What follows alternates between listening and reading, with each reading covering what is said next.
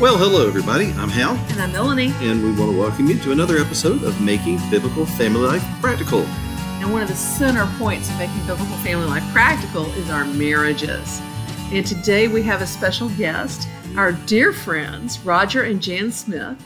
Roger is the author of Parenting with Influence, and they are speakers like we are. And how long have you guys been married? We just passed the 43-year mark. So 43 awesome. Years born. We were married in 1980. So and we are about to celebrate our 37th. That's right. Yes. That's right. So we got two old married couples here. Yeah. What I would like for us to talk about today is, what does a healthy marriage look like? And I want not big philosophical stuff, but let's talk about just characteristics, little things that make a big difference. Let's talk about, what does a healthy marriage look like day to day? I think it's a good idea to make a list of things that you respected about your spouse and what drew you to them, so that on the days when you're not healthy, you can pull out that list and go, these are all the things that I loved about this person that I'm married to, because not every day is going to be a good day. But I think the mutual respect that Roger and I had for one another, that it was based on a real friendship. Yeah, I love that you say that, because doing that saved one of my dear friends' marriages. They had gotten in a really ugly place, and I asked her I said, tell me 10 things you love and respect about him, and she said, nothing. I said, well, list 5 things you loved and respected about him when you got married, because surely you loved him or you wouldn't have gotten married. And I said, I want you to tell him about those things one at a time over the next week. When she started expressing the things she loved about him, it changed their marriage. Well, it reminded him of the man that he had been and had gotten away from, and their relationship had become rocky during that transition. So looking back to say, hey, where did we intend to be? Where did we start from that was a much better place? How do we get back there? And that's a good thing, to say, to remember, why were you attracted to one another to begin with? Well, I know we have loved helping our kids get ready for marriage, because it's brought up lots of memories of when we were getting ready for marriage, and helped us to remember those fun feelings and the things that were going on. And so I think remembering where you came from is a good thing. Roger, you were giving an illustration of the process of going along in a marriage, and I think that was pretty powerful. Can you bring that back out for our listeners? yeah, we come to the marriage kind of like railroad tracks or tire tracks on a road, and marriage is so much more than just running parallel and staying near one another. But at some point, unlike tire tracks or railroad tracks, we got to have some connecting points, and sometimes we have to plan those. We have to look for ways to be connected, whether it's through doing projects together, whether we read a book together, or even watching a movie is sometimes a connecting point, but you're not really aggressively pursuing one another. You just have a memory together. Not unless you're like the Youngs who talk all the way through the movies. Sounds like I don't need to watch a movie with you. Jan likes watching movies with me, don't you, Jan? Actually, that was on our 1-month anniversary. That was our first fight. We went to a movie we married at 19 and 20. We were in college. Yeah. And so that was our first fight. I said something in the movie, and he said, be quiet. There are other people here. Him. And so until later, when he went to a movie with all my sisters, did he realize I had really been quiet for 3/4 of the movie before I said one comment. So anyway, we had fun making up that night. But it was... but we do, getting back to the tire tracks thing, there are a lot of different ways that we can find connecting points, whether it's hobbies or projects, doing things with the kids, doing things for fun, sitting on the back porch and looking at the stars, just finding a few moments and planning for times for us to connect over something besides conflict. Yes. Conflict is normal. It happens. We can focus on the conflict, or we can focus on building a connection. And so it's better to focus on those positive things. And it doesn't have to be anything big. Right. Like we were talking earlier, it can be going to the store together, going shopping for groceries together. Just choosing to be together rather than apart, choosing to talk rather than shut up inside yourself. One thing that I challenge husbands to do is whenever they go publicly with their wives is to hold her hand. And something as simple as walking into a building or across a parking lot, holding your spouse's hand can do lots of good things for your relationship. And it's physically connecting as well, not just in the sexual relationship, but in those respect, tenderness, kindness.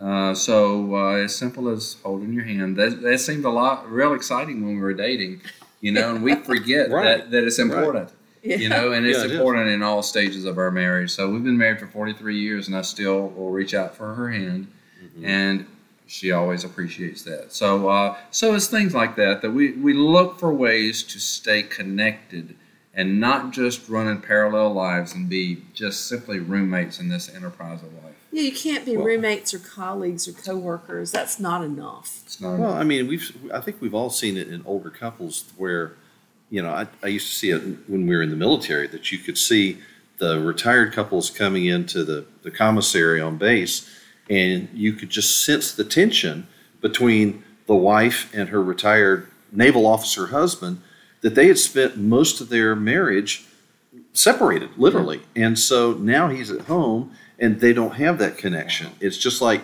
he's an interference in her management of the home, or she, he doesn't know the woman that he married because he was married to the Navy for so long. And, I think what you said is that's a really important thing. It doesn't have to be. In fact, it really shouldn't be just the big things. Yeah. But just making eye contact, Yes. it's remarkable how easily we forget to make eye contact with people because we're so distracted. We're so distracted, and we distract ourselves even with good things. Yeah, or we're staring at our phone. Yeah. And what do our eyes communicate when we look at one another? Mm-hmm. Do we communicate desire and love and affection for that spouse? Do our children see that in our eyes? When we look at one another, or do they see daggers or anger or frustration? And, looking at somebody's eyes can tell you when you've got a problem. Yeah. I know our kids don't think we have any conflict at all. You were laughing that your kids said the same thing. Are you qualified to talk about conflict? Y'all don't have conflict. We do have conflict, and so do you, but we try to catch it when it's really, really small. If I see that hurt feeling come in Hal's eyes or annoyance come in Hal's eyes, I'm like, uh-oh, what's wrong? I want to make it right immediately. And so when conflict dealt with when it's small never becomes big and nasty. Well, you told a story on yourselves, and I hope you don't mind me bringing this out, but you had someone working in the house here one day when one of you made a mistake or an omission and brought it to the other's attention. And you have to tell more of the story. People don't understand it. Well, Jan, I think you had forgotten to mail a bill that Roger had asked you to mail. It was a package. Yes. Okay. And Roger said, Jan, I really needed you to mail that. And he sounded just a tiny bit annoyed. And you immediately said, oh no, I am so sorry. I meant to do this and I forgot. I'm going to take it right now. And you grabbed the package and grabbed your keys and went out the door. And the person that was here working was just astounded that nobody slammed a door, nobody raised their voice, there were no recriminations. It was like, you could just resolve things? Because see, Helen and I were here with the lady that was cleaning your house. And she was just like, I've never seen anything like that. Did you see that? What in the world? She was stunned that y'all could resolve that conflict and move on without having a big ugly fight. Well, it's rooted in the position that we've chosen to adopt, and it's that we believe the best in one another. And so if when folks have a lot of baggage, it's hard to get to that point, but you can get there to where I trusted that Jan fully intended to be responsible for the thing that I asked her to do that was important to me. Right. And I didn't take it personally. I didn't take it as a slam that she didn't respect me or didn't, it was, So I believe the best, and where we can believe the best in one another, the mistakes remain small. Yes. When we don't believe the best, we magnify, as they say, make a mountain out of a molehill. Yes. And so we start making it into a whole character issue. I can't trust you. That's right.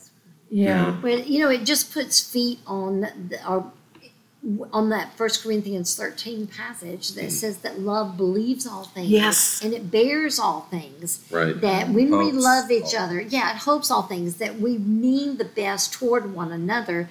And in the day-to-day aggravations, if we're already aggravated with the children, it's easy to snap at our husband instead of believing that we're partnering together on things, that it's just really important for us to maintain as of the highest importance that marriage relationship.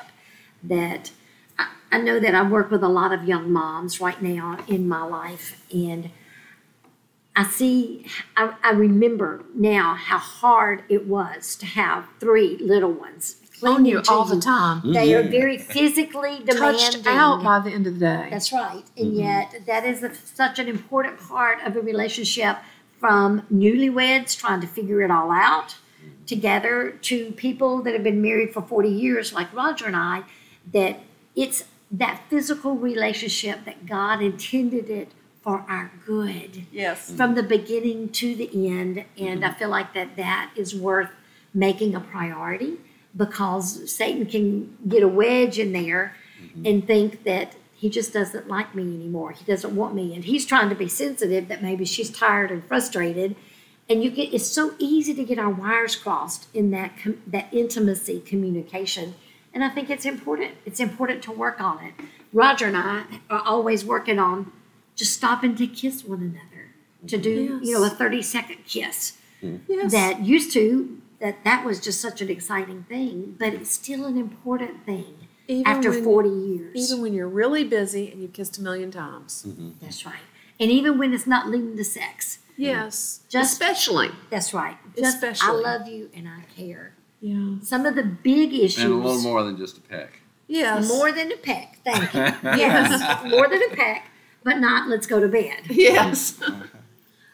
Submission is another issue like that I think that can get out of whack, that should be a non-issue, because if submission is a big issue in your marriage, Then you got something's deeper wrong. problems. That's right. You got Something's deeper wrong. problems because, it's almost, I can't remember a time it's ever been an issue in our marriage, because we make sure we're in agreement about stuff. Hal loves me so much. He values my opinion. I love him so much. I am grateful he's leading our family, that, I don't know, if it's getting to the point that people are having to lay down the law, then you're not listening to each other, you know? Well, you were saying before we started the recording, Roger, that we're all familiar with the passage in Ephesians 5, and people grab onto the submission verse, but they don't seem to remember that it says, "Husbands, love your wives as Christ loved the church and did what? And gave himself for her." It's like, wife, submit to your husband. Husband, Jesus died for the church. Are you willing to die for your wife? Yeah, and so I ask people oftentimes whenever we get to this point where it says, and Jesus died for the church, and say, okay, well, let's say, where did he love the church in other ways besides his death? And if we get people to stop and think and characterize, what was Jesus' love like? Yes. That's right. And he is our model. And take into consideration, how has the church acted? Yeah. Has the church always been perfectly lovable? That's right. No. And did he wait until the church was worthy of his love? No, and he didn't storm around saying, "It's my way or the highway." Oh, you messed up. Boom. No, that's not the way he's dealt with his bride. This is something you are fantastic at.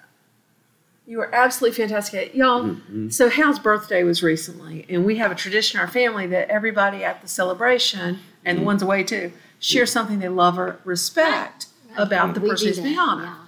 yeah. And everybody, they mentioned different things, but everybody mentioned, Dad is the most self-sacrificial person I have ever met. It's hard to even get him to voice an opinion sometimes about what he wants because he's always, well, what do you want? Mm-hmm. And, it's not hard to follow a man like that, y'all. Yeah. Because I know he has mine and our kids' best interest at heart all the time. Well, okay. Now, one thing that's been mentioned already, and I think this is a key to an awful lot of this, is communication. Yes. And we can talk for hours and hours about that. But what would you say is the number one, the simplest advice that you can give on building a good communication culture between a couple? Can you boil it down? Roger always talks about a husband being a student of his wife. Mm-hmm. And I think starting from a place of understanding, in First Peter it says that husbands are to live with their wives in an understanding way. Yes. And we think that incorporates understanding their temperament, their personality, their time clock. Are they a morning person or are they a night person? Mm-hmm. So I think all of that affects communication, because if he tried to talk with me at 10:30 at night, that would not be a wise choice. I'm or a morning 6:30 person. in the morning for me. Or the same for him. Yeah, that he, that's not a time that I need to try to talk to him. So understanding what it is about that person that is important to them and how they think and how they work, I think is a key to communication. That verse, Hal pointed something out recently, that verse says, live with your wife in an understanding way that your prayers may not be hindered. That's pretty serious. That is pretty serious. But if you don't live with your wife in an understanding way, your prayers are going to be hindered? Well, I know one thing. If things are not well between us, I don't want to pray. Yeah. So they'd be hindered in a lot of different ways, So, but it's serious, is what it is. I was not impressed with your view of male leadership, sir. Yeah.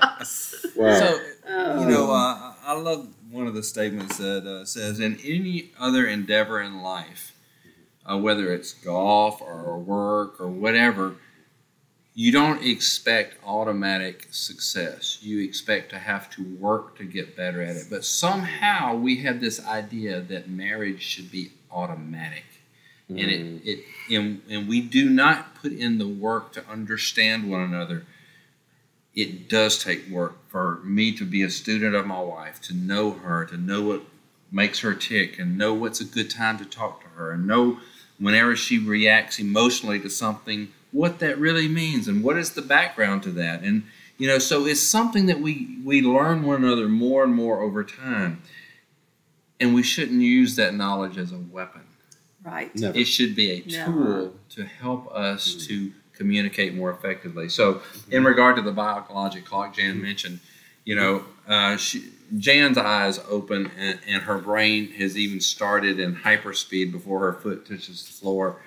But I'm a slow starter, and so she's always rattling off these lists of to-do things for the day, and I say, Jan, please, I'm very interested. I try to make this I'm interested in what needs to be done. If you could write that list down, that would be better for me. So don't give me the machine gun verbal approach before 9 o'clock in the morning. But I had to respectfully appeal for that. So all of those things come into to play is that, and we value that. At first she thought that my slow start was kind of a moral failure. That somehow it was bad character on my part. But I just can't get my motor running. Right. And so we learn to appreciate those things in one another and be okay with it. We have something very similar. I have a hard time shutting down at night, and I have insomnia. And if we talk about business stuff late at night, I cannot sleep. I will toss and turn all night. And the business may just be the business of the family. Like, we've got a doctor's appointment tomorrow. Don't forget we need to do blah, blah, blah. And then my sleep is destroyed. Real life is not on the agenda after 10 p.m. So we have a rule after 10 p.m. You do not talk to Melanie about anything involving real life. Fiction, you can talk about fictional characters. Yeah. But nothing... You tell me about the book, the mystery story you're reading, but nothing real life after 10 p.m. And sometimes she'll say, Hal, what time is it? And I say, oh, I'm sorry, we'll talk about that tomorrow. But see, I've had to kind of turn the thing around because I'm more like you, Roger. And I like to get up in the morning and kind of take my time getting ready and get that second or third cup of coffee going and rest. And I had to say, Melanie, you don't want me to talk about real life after 10 p.m. I don't want to talk about it before 10 a.m. Yes, because I wake up and my brain is in full gear. I open my eyes and I'm immediately looking at the agenda for the day. And poor Hal, he'll say, sometimes I'm just rattling up and he'll say, good morning, honey. I'll go, oh, I'm sorry. Good morning, Hal. And that is a code language. That's code language. We all have code languages. Yes. Or we should. Sometimes Yes. we need words that unoffensively say, I've had enough. Yes. And we need a pause here. Yeah. It is not that I don't care. So Right. it's just, so over time, hopefully people can develop some type of comical code word that says, not now, honey. Not now, honey. I care, but not And I now. think that's what the scriptures talk about when it says, accept one another as Christ accepted us. Because we are all created. Those things Yeah. are a part of who we are Yes. and have been since we were born. So we were created in those ways. And that as we learn to accept one another, that's such a precious part of a healthy marriage of, we take the good, the bad, and the ugly. And I love some you no matter things, what. and some things it's not a good or a bad, it's just a difference. Yes. It's a difference. Roger couldn't accept the fact that when we got married, he just thought if I stood up straight and held my toothbrush right, that I would not froth and spew, because When you brush your teeth. when I brushed my teeth, yes. But he learned that there really was no way. Yes. I just produced a different volume of slobber And or that something. in the end, that part didn't really matter. I just didn't have to watch. That's right. There you go. I tell you, y'all are a joy. We could talk all day. I want to tell people Roger and Jan do fantastic marriage retreats. They're available to come talk to your church. They can contact you at RogerSmithMD.com. RogerSmithMD.com. And there is a speaker contact tab on there. So if someone has an interest in us coming to an event, short or long, we do, multi-day events or 1 or 2 hours. And so you can contact us there, RogerSmithMD.com. Hal and I also do marriage retreats and marriage weekends for churches, and you can find our speaking contact at HalAndMelanie.com. And we'd love to do one together sometime. Wouldn't that be a fun? blast? We'd have so I would much love fun. that. Yeah. All right. Well, looks like our time is about up. So we just want to thank Roger and Jan for being on the show with us today. It's always a pleasure talking with you. And until next time, I'm Hal. And I'm Melanie. And we hope you'll join us again as we take biblical principles into the 21st century family. So thanks for joining us this time. Bye, y'all. You've been listening to Making Biblical Family Life Practical with Hal and Melanie Young. If you found this program interesting, challenging, and encouraging, why not join us on the web at halandmelanie.com. That's HALANDMELANIE.com. Or follow us on social media. You can find us on Facebook at Facebook/Hal and Melanie or Facebook.com/Raising Real Men. This program is a production of the Ultimate Homeschool Radio Network. Join us next week when we'll be back to talk about making biblical family life practical. Until then, thank you and God bless you for listening.